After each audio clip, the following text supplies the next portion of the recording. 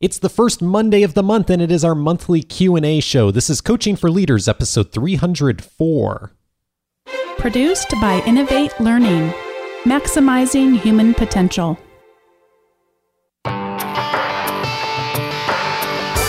Greetings to you from Orange County, California. This is Coaching for Leaders, and I'm your host, Dave Stachowiak. Leaders aren't born, they're made, and this weekly show gives you access to the practical wisdom that will empower you to become a better leader. And each month, on the first Monday of the month, we open up the time here on the show to respond to questions that have come in from you, our listening community. You can always submit a question at coachingforleaders.com/feedback. Bonnie and I will look through it and hopefully tackle it on an upcoming episode. Bonnie, we have so many questions because we missed last month's Q&A show because it was episode 300 with Tom Henschel. And so it's been a couple months. Glad to have you back in studio. I'm glad to be here. I was thinking about that. I really enjoyed the episode that we did about the tech tools and how we contribute to our learning using those tools. And so I'm kind of, oh man, back to the really hard stuff. We got some good questions this month. I'm ready to dive in. The tech tools are simple compared to the questions we're going to be handling today. As always, thank you so much for those of you who sent in questions. And our first question here is from Christy. She writes, I'm currently working through the back catalog of your podcast to get up to speed on all your wisdom and inspiring guests. I've always been able to find at least one thing, either big or small, from each show that really resonates with me, including some major light bulb moments. I have those too, Christy. My question and challenge is around how to implement those ideas and not fall back into old habits. How do we keep those suggestions in the forefront and consciousness of our minds until they become unconscious behaviors? How can I become consistent in applying these principles to actually get better outcomes? I currently listen during my work commute, and as soon as I walk into the office, I'm faced with a scenario. I forget everything I've learned. Christy, you would not be the first person that I've heard that complaint from over the years of this show going, and I've experienced that myself. It's one thing to know something. It is entirely a different thing to do it as a part of your regular behavior. And one of the things I learned in teaching Carnegie courses over the years is the phrase, and we talked about this, and I remember learning this as an instructor, that common phrase that we've always heard, that practice makes perfect. And it's a misnomer because practice really doesn't necessarily make perfect. Practice only makes permanent.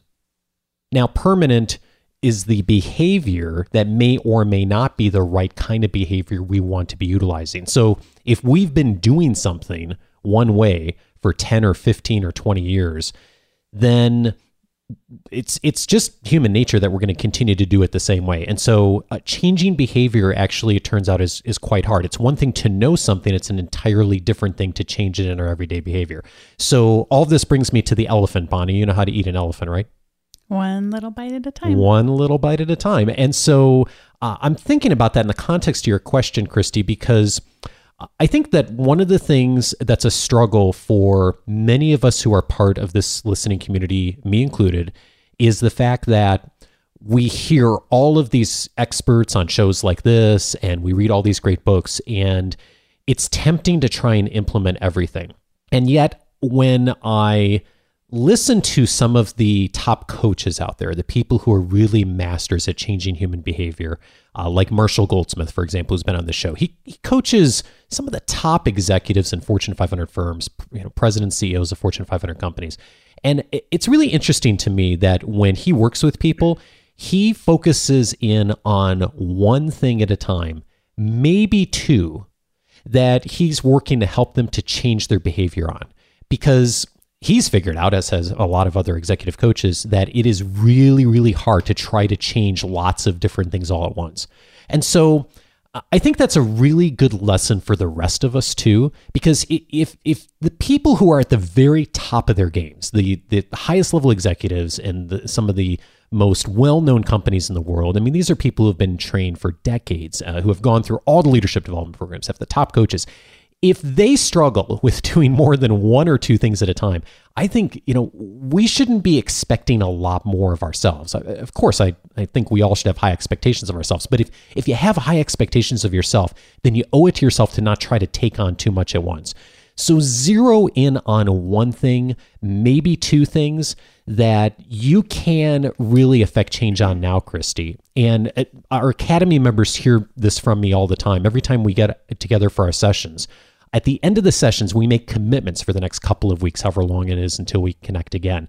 And I'm constantly coaching people to make it simpler, make the goal smaller, make the goal more individual rather than doing 2 or 3 or 4 things, because it's a lot more likely you're going to have success in changing behavior if you do one thing at a time and do that a little more consistently and get it to the point where it becomes a habit and then take on the next thing versus trying to do 4 or 5 or 6 things at once. I just saw this video online yesterday, Bonnie, called 7 Ways to Maximize Misery. And one of the examples they gave in the video, I'll put a link in the show notes, is a sure way to maximize misery in your house is to tell yourself that you're going to clean the entire house today. Because, of course, that never happens, right? Rather, you're going to have a lot more success saying, hey, I'm going to fold this one pile of laundry, because then you feel success at the end, but also you've actually moved forward versus taking on a goal that's insurmountable. So that's the way I'd approach it, Christy, is figure out for yourself 1 thing, 2 things, maybe this quarter, maybe this month that you're going to zero in on to focus on. And then as you listen to episodes like this, as you read leadership books, you'll start hearing things that will support you in changing that one specific behavior. I have a couple of thoughts around this so we don't have to feel guilty about forgetting things, that there may be some benefits, Christy, to you listening to a show like this that you might not have really even realized. And I know that you haven't been listening for years and years, so it might be happening, but you can't quite conceptualize it's happening to you. And this is what's happened to me from listening to podcasts that are in areas I want to learn more about. One thing is we actually do learn vocabulary, but it just takes a while. When you're passively listening to something like this and you're not actually using the leadership vocabulary as much as you might like to, you are, over time, though, going to be able to hear some of the same principles, some of the same terms, but applied in different scenarios. We've talked about power a number of times, so maybe you can't remember who were the authors that researched power. Oh, French and Raven. Oh, yeah, there were 5 bases of power that they came up with. I mean, you might not get to that, but you might start to realize, oh, there's another way to talk about power besides just the formal power that we get through our title, through our formal organizational title. And those will be things that can help you. And then a couple of other things, I would recommend checking out the book by Charles Duhigg called The Power of Habit. By no means am I an expert at habits, and that's certainly an area that I could grow in myself. I enjoyed reading it quite a bit. But he does talk about, instead of only thinking about habits, but also trying to get to, I don't know if he calls them cornerstone habits, but they're kind of like the fulcrum, that if I do this one thing, then it'll be easier to embrace other habits, and doing some thinking around that, I think, will help you. And also reflecting on Dave's, recommendation to pick the small things. Thanks so much for getting in touch with us, Christy, and I wish you the best as you try to think about what do you want to implement from this show. Our next question is from Kimberly. Hi, Dave. I could not figure out how to go about writing in about the situation. I was promoted into a co-manager position in January at my healthcare company because my then manager had made such a mess of our team that employees were threatening to quit, and more than one had gone to HR about this manager. We now co-manage the team. Our vice president does not want to demote or move her because she is excellent with patients. However, it has been very difficult for me to get anything changed or improved because of her. She's very process-oriented, and I'm very relationship-oriented. She's very clinical, and I'm very business. Unfortunately, she is a lone wolf who isolates herself from the team and hands down edicts from which they should work rather than leading them. She's inflexible in the processes that she creates and in her thinking. If one of the team deviates from the process, that is unforgivable. Now, I know my executive team is looking to move her into another more suitable position, but I probably have to wait another 3 to 6 months for this change to take place. Any advice you can give me on how to navigate her while still developing the team would be a godsend. Any discussion with her becomes a debate. And I find it difficult to debate her on processes since that's supposed to be her contribution to the team. So thanks very much. I really appreciate and enjoy listening to your show. Hi, Kimberly. Thanks for calling in. And I'll start out by saying these can be such difficult situations whenever we find ourselves working with another person who has such a style that's so different from ours, or perhaps in some cases, maybe even the values just seem so different than the values that we have. I have a couple of thoughts on this. One is that while 3 to 6 months may seem like a tremendously long time to you, and especially if you're interacting with this person daily, I was at least pleased that it sounds like there's a light at the end of your tunnel, and that can sometimes be helpful to recognize that we're leading during a transition, that this is not the permanent state of how things are going to be. And I know for myself that regardless of whether it's working with someone that I'm having a hard time relating to or just some kind of difficult thing in my own work, if I know it's for a season, it just helps me not make it bigger than it really is, than it really needs to be. And one of the things that I do for myself, and Kimberly, by no means am I saying, like, oh, just get a hold of yourself. Like back to the movie Airplane where they're like shaking people on the plane, get a hold of yourself. Like it's not that kind of thing, but it's because I relate to it so much, because it's really tempting to allow our minds to focus more on things, which only then makes them bigger. And I'm reminded so much of Stephen Covey as he talked about this so much in his writing about the circle of influence and the circle of control, and then the things that are outside of that. So there are things that in your role you can control, but we all know that in most organizations, that circle is relatively small, although if you're in a management position, it's bigger than it might be if you were lower in the organization and it held to a more formal hierarchy. Then you have the circle of influence where you're not necessarily going to yourself be able to make edicts, but you certainly can influence decisions and outcomes. And then there are things that are outside of that. And for those things, if we focus a lot on them, whatever we focus our attention on gets bigger. And this is true with photography and zooming. It's also true in our lives with zooming in too much on the things that are bothering us. And so one of the things I would be thinking about is thinking about this in terms of leading during transition, that it's not always going to be this way. And therefore, I'm probably not going to try to control, which would be impossible, or even influence a change in this other person. If we're not going to be working together that long, then what I really want to be doing ultimately is focusing in on my own sense of mission and my own sense of vision, and how wonderful that you're in healthcare so we can be thinking about what really ultimately is going to be best for the patients.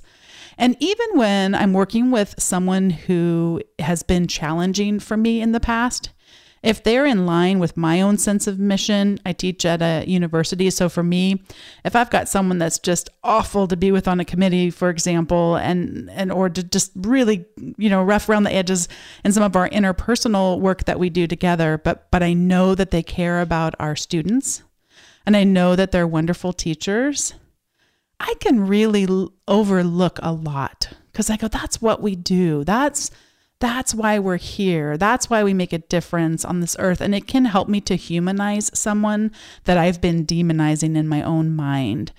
It sounds like she's wonderful with patients. And if there's anything that you can do as someone who has been a patient and has so appreciated people who were focused on my needs and what can sometimes be a cold or mechanistic sort of process, just depending on what it was I was going through, try to celebrate that more in your own mind so she can become human. So she can become, yes, I mean, I worked with people. I tend to not be very process oriented myself, and it can be difficult when someone can be so rigid that way. But my gosh, she does care so much about her patients and she does so well with them. And ultimately, that's what we're in the business to do. Maybe she's having a hard time leading because she is so process oriented and isn't able to see some of the more innovative things we might do. But gosh, she really does care about the patients. But then the other thing too is maybe try to think about other things. Are there other people that work that you're responsible for leading that maybe you could be a little bit more curious about what ideas they have for the organization, trying to carve out a little bit more time to put a leadership role toward influence the people that you lead in the organization? Can you take 10 minutes and go for a walk around the building, around the outside of the building, get a little sunshine or a little rain, depending on what the weather's like when you listen to this and implement it? Sometimes just even a change of scenery for 5 minutes can make a huge difference if you're able to do that. But Kimberly, I do wish you the best on this. I know these situations can be tough, and I am interested to hear what Dave has to say. I don't think I have anything to add. I love what you said, and I love the mindset of zeroing in on what we can control, to Covey's model of influence versus concern. It's really easy to be concerned about a lot in the world. It's easy to say that from our perspective, Kimberly. And if you do nothing else with it other than just change how you're thinking, then I think you go a long way for a short period of time. Now, if this was going to be 5 years, I think we'd have a different answer. But for a short period of time, if you can find that and make that work for your mental perspective, not only does that work for you, but it also has the potential to change the attitude of the others who interact with this person throughout the organization. So good luck. Let us know what happens and how you handle it going forward. This next question is from Bar. My next challenge is how to deal with the imposter syndrome. However, I do have the experience and capabilities to manage and lead in the roles I'm overtaking. I tend to underestimate what I know and feel that I'm not qualified enough. Do you have any recommendations on how to deal in those situations so I will not appear more junior than I actually am and manage to convey people better? Bar, you are not alone on this one. In fact, Bonnie and I have had some of these conversations in the last few days just on things we're navigating in our careers and projects and life right now. And so I would say, first of all, nobody is ever as qualified as they feel like they should be for hardly any situation. And if you really are perfectly qualified for the role, you're probably underselling yourself and you probably should be aiming higher. So having that feeling of discomfort a little bit, that you don't have it all figured out or that you don't feel like you're qualified enough, I actually think is an indicator that you're growing and you're learning as a professional and you're growing as a leader. And so a little bit of that's good. Now, of course, you don't want to have that be your entire role and responsibility, but a little bit of that is really healthy. And I love what you said up front here, which is that I do have the experience and the capability to manage and lead in the roles I'm overtaking. And so I'm saying this more to everyone else, Bar, but I'll say it because I think it's really important for all to recognize is a lot of times we know more than we think we do. And we have a lot more capability than we think we do. And most of us, if we are challenging ourselves and we're pushing ourselves and we're used to learning and we're used to growing, as so many of us in this community are because we're learning and growing each week and listening to shows like this and reading books, is that you'll also learn quickly. You'll pick things up. You'll ask good questions. You'll be a good student of whatever it is you need to learn in order to do something better. And so that's a huge part of this as well, too. So I'd certainly start there, Bar, of knowing that that's feelings normal and that even the things that we don't have figured out, a lot of times someone has looked at us and said, hey, we know that Bonnie or Dave or Bar or whoever doesn't have this all figured out yet for this role in the organization, but I also trust that they will figure it out, that they'll ask good questions, that they're going to learn, that they're going to seek out the mentors and the coaches. And so that's a good starting point for all of us. And then I think the other thing is just to be honest about where you're at. It's fine to feel nervous. And so I would do what you're doing, which is reaching out and find people to talk to dialogue with, probably not the people that maybe you're leading on a daily basis, and maybe not even within your organization, but finding the people that you can have some of those conversations with, because you don't necessarily want to show up at the workplace on a Monday morning and say, I'm really feeling uncomfortable and nervous about this. There may be a person that you may say that to, who you've got a trusting relationship with, but that probably is not going to be helpful to a lot of the people you're working with on a daily basis. But I would find that person or persons in your life that you can have those kinds of conversations with and talk with them. And they're helpful to give you checkpoints on where you are. And one of the things I've discovered a lot, and I know Bonnie's discovered a lot, is that as we have those conversations, and we've in fact had some of those conversations this week with other people in our networks, is that a lot of people feel that way. A lot of people find that they're in situations where they don't have it all figured out, and they often will be at a little different place than you are, either ahead of where you are or behind where you are, and you can either be a mentor or you can be the person who's being mentored. And then on the next issue, you may be the person that's helping out them. And so those relationships are really helpful. And so those are the kinds of things the way that I try to approach those. And my default setting these days is if there's something that I really don't know or I don't understand or I feel really uncomfortable about, is to go ask someone about it who I feel like would know something about it, and to get perspective and to go seek books and podcasts. And so it helps me then to have a lot more data points to feel like either I'm more confident in where I am than I thought I was, or maybe I don't have this all figured out and here's the things that I need to do in order to gain a lot more credibility in this area or to gain more experience in this area. One of the things that can help me take a shift from imposter syndrome, which is something that I struggle with, depends on the context. I was thinking about that Dave's being, I think, I was going to say kind, but he's being respectful of me and not wanting to say that many of the conversations we've been having around this have had to do with me in recent days. But here I can be on this podcast and not feel an ounce of nerves talking to all of you, because this is definitely something that I've studied through most of my academic career. And I'm just sitting across the desk from Dave. It doesn't really feel like there's so many people that are listening on the other end. But one of the things that's where you'll get when you become an expert at something, and when you have that level of comfort of having done it so many times before, it does get easier. So that's the hope that you have in the end, is that you can have that reduced. But as Dave said, if you're being a good leader, you're always going to have some aspect of it, because you're always going to be stretched in some new and different direction. So while this may be comfortable for me, outside of this conversation, I am struggling with some situations where I'm really being stretched, but I know that in the end, someday I'll look back on that and chuckle at myself. And then someday it'll have that sense of being something I'm more comfortable doing, because I allowed myself to stretch and to grow and to really be challenged in that way. So the way that I make the shift, though, from feeling like an imposter, from feeling insecure, to having a little bit of authentic confidence, because that's the danger, by the way, is to flip and overcorrect. And it goes from I'm the imposter to I can do no wrong and I'm perfect and I'm great at this, and overcorrecting, and it's not authentic. So what we want to do, instead of shifting to overconfidence, inauthentic confidence, is to shift on serving others.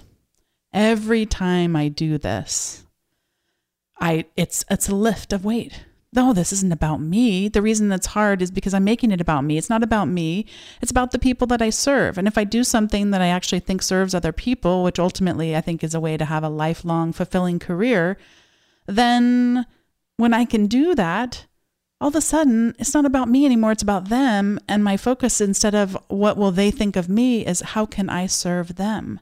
And then the last thing I'm going to mention is I'm going to ask Dave to post a link in the show notes to this really short video that Chris Brogan, who's kind of big in the marketing field, posted. I saw it this morning. I don't know when he posted it for the first time, but I was laughing earlier, Dave, because you mentioned about not trying to do everything all at once, like clean the whole house, but just do one load of laundry. And I was like, I folded a load of laundry this morning while I was quote unquote watching this video. And I say watch because I wasn't really entirely focused on it, because I'm folding and, walking away to put the clothes away and all that. But I loved this video because if he had been formal the entire time, it never would have caught my attention. I never would have watched it this morning. I would have probably bookmarked it and then never come back to it.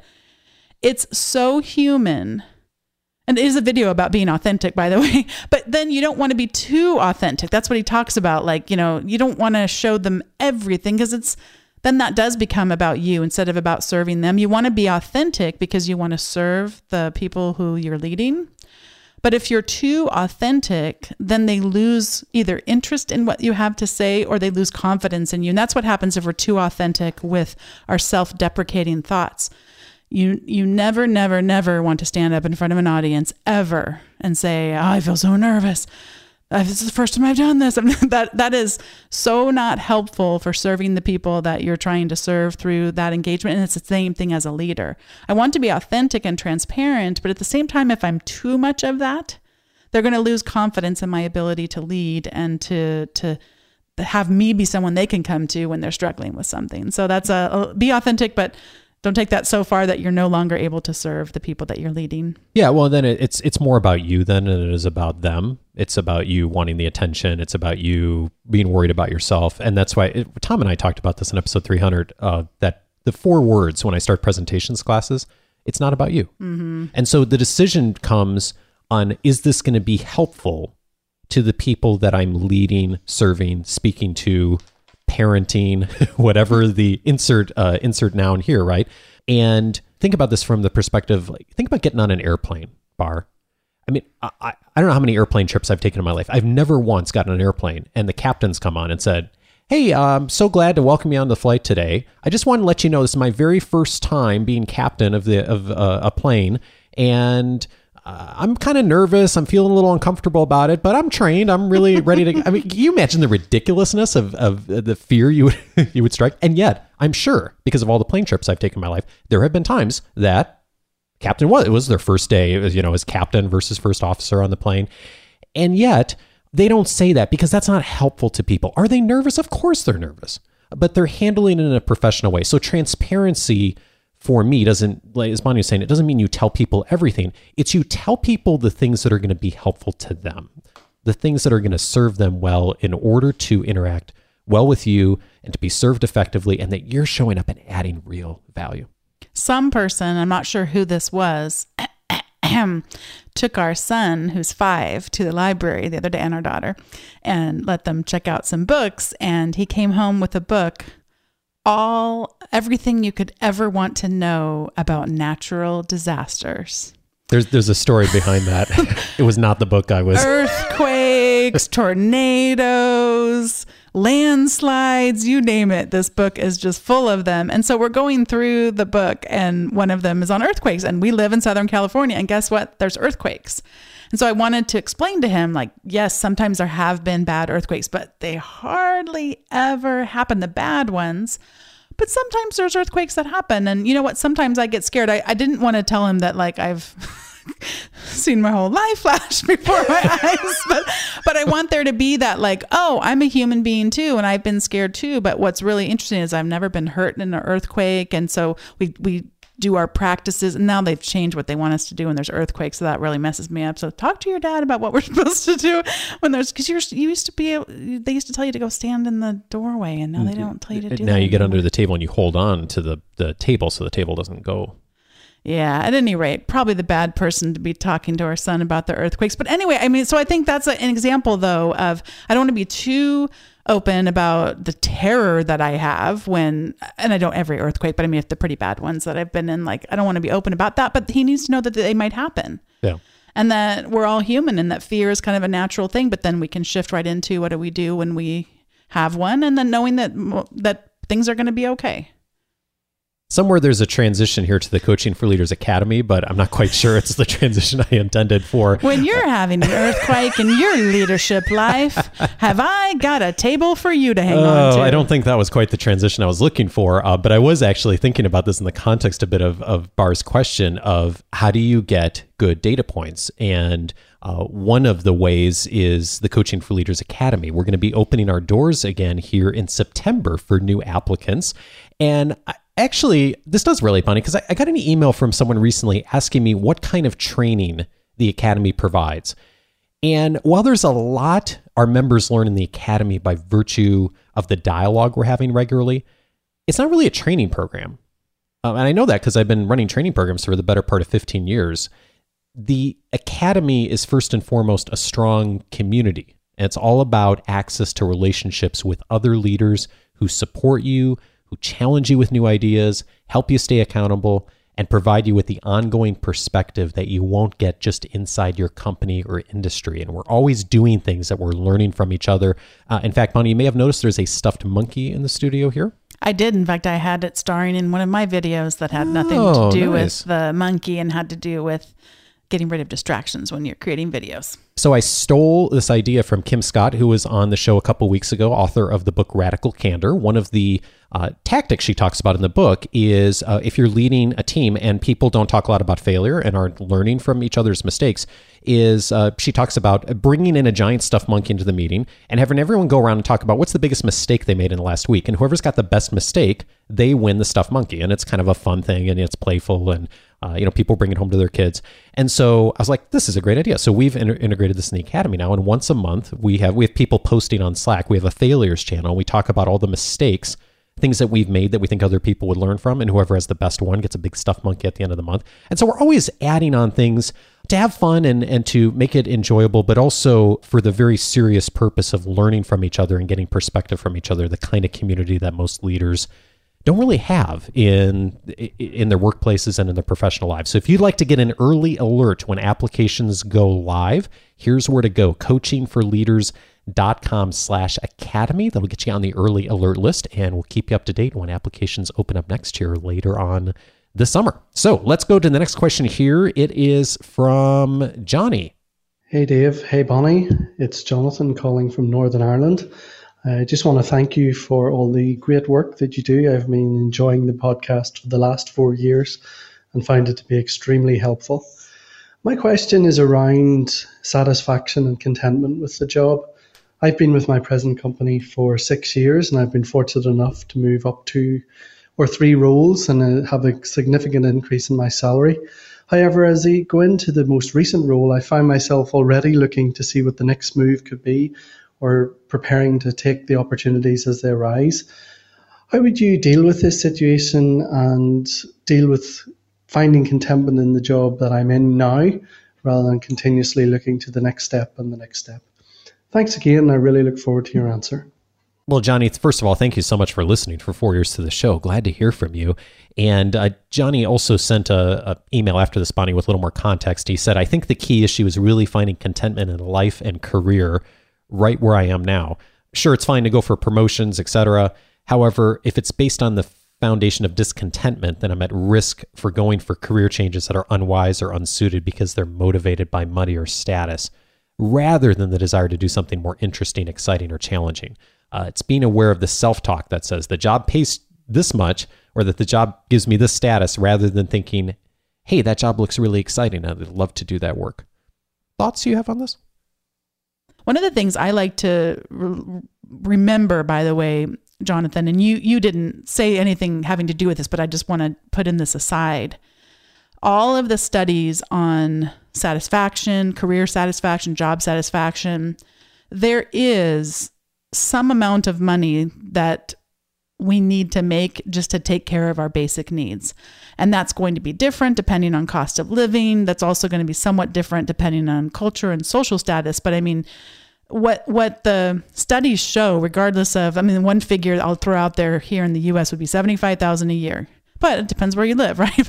But once we start making above what it's going to take to satisfy those core needs, every dollar above that doesn't actually make us happier or more satisfied. And in fact, if you go really, really high up there, I know, Dave, you read some of the studies about lottery winners, then it has an inverse relationship to happiness.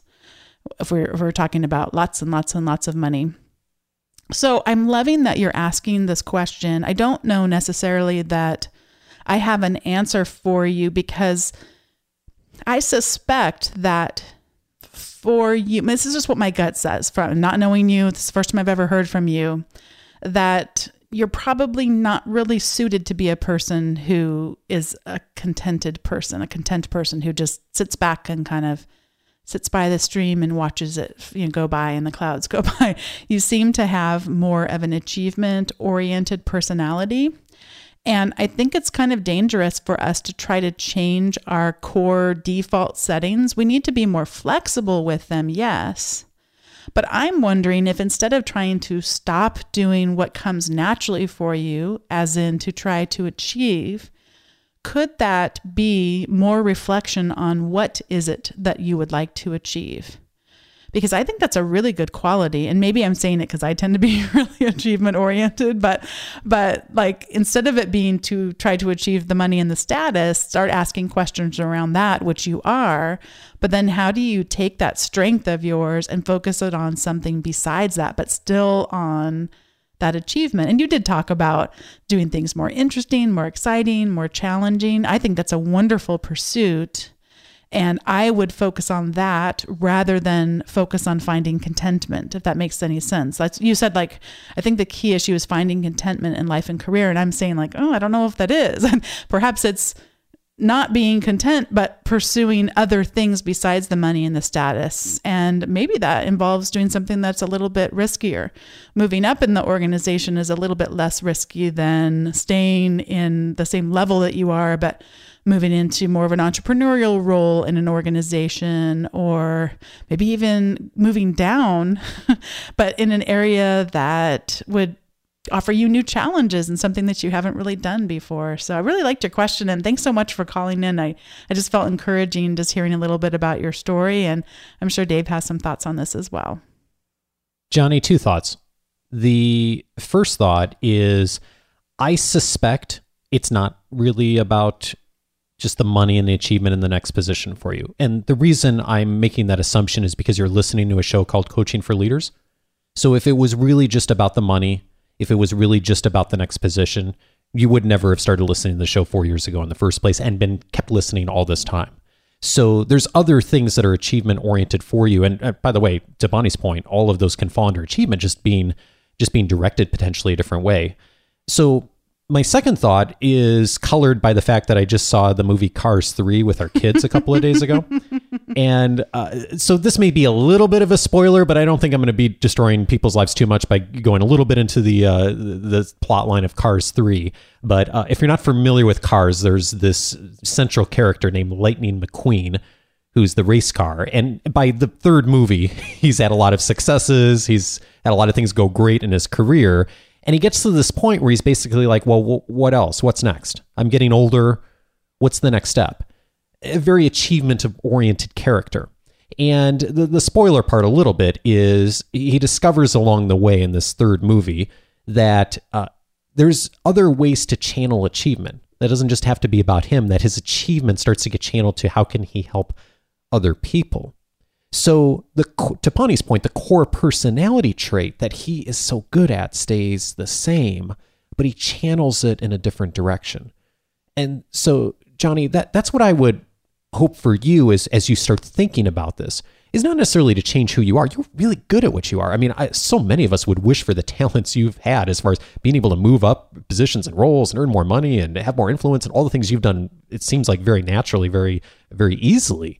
How could you potentially teach others how to do that? How could you take that achievement orientation to lead and develop other people into some of the interests, I'm sure, as to why you listen to the show? So there's so many different ways you could approach that. And I'm just really excited to see what you do with that.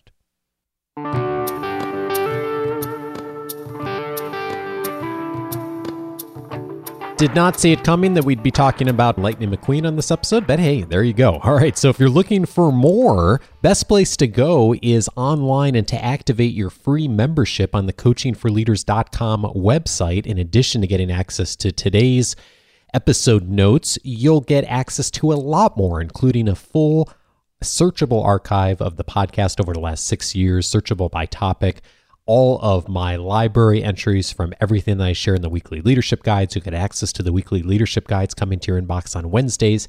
And you'll also get immediate access to my free 10-day audio course titled 10 Ways to Empower the People You Lead. I've taken the best of the last 6 years of the show and compiled it into 10 lessons that are all less than 10 minutes. It'll give you the most immediate practical actions. It's a 10-day process of getting one lesson per day, and a lot more that I haven't even mentioned. Go over to coachingforleaders.com.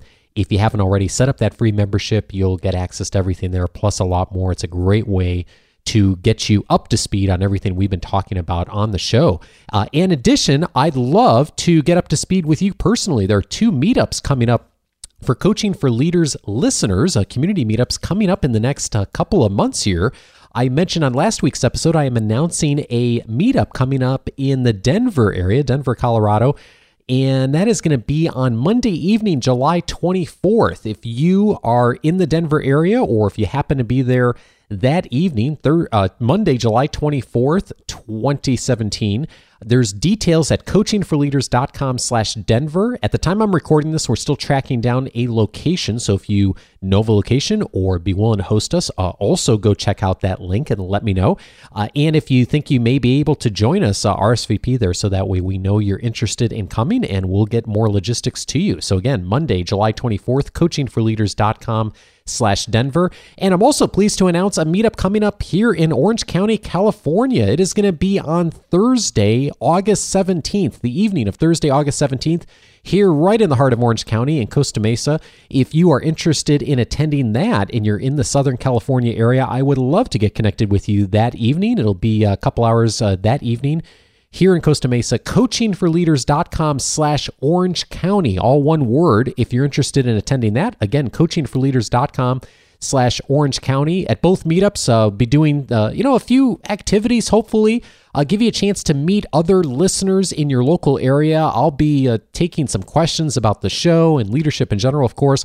We'll have a lot of fun and give you a chance to build relationships, which is really what the Coaching for Leaders community is all about. So check that out. Again, coachingforleaders.com/Denver or coachingforleaders.com/Orange County. Now, in relation to today's conversation, there's some past episodes that I know will be helpful to you in the context of some of the things Bonnie and I mentioned in our answers to the questions. We mentioned Marshall Goldsmith early on in today's conversation on episode number 196. He joined us to talk about his most recent book, Triggers, Creating Behavior That Lasts. We talked about habits. We talked about some of the things and the concepts that we mentioned in today's episode. That's episode number 196. Goldsmith, probably the top executive coach in the world. Worth checking out that conversation if you haven't already. On episode 217, we talked about the best way to make new habits reality. I'm thinking about Bar's questions in particular here. Kendra Kinnison was on the show talking about habits and even coaching me on some of my habits. And so if you're thinking about changing your behavior in some way, or you want to get better at setting and achieving goals and particularly changing your habits around things, episode 217 is worth a listen. And then also we mentioned Radical Candor again on this episode 302 with Kim Scott, how to challenge directly and care personally. Lots of good details there. So much in that book that's helpful even beyond what we talked about on the show.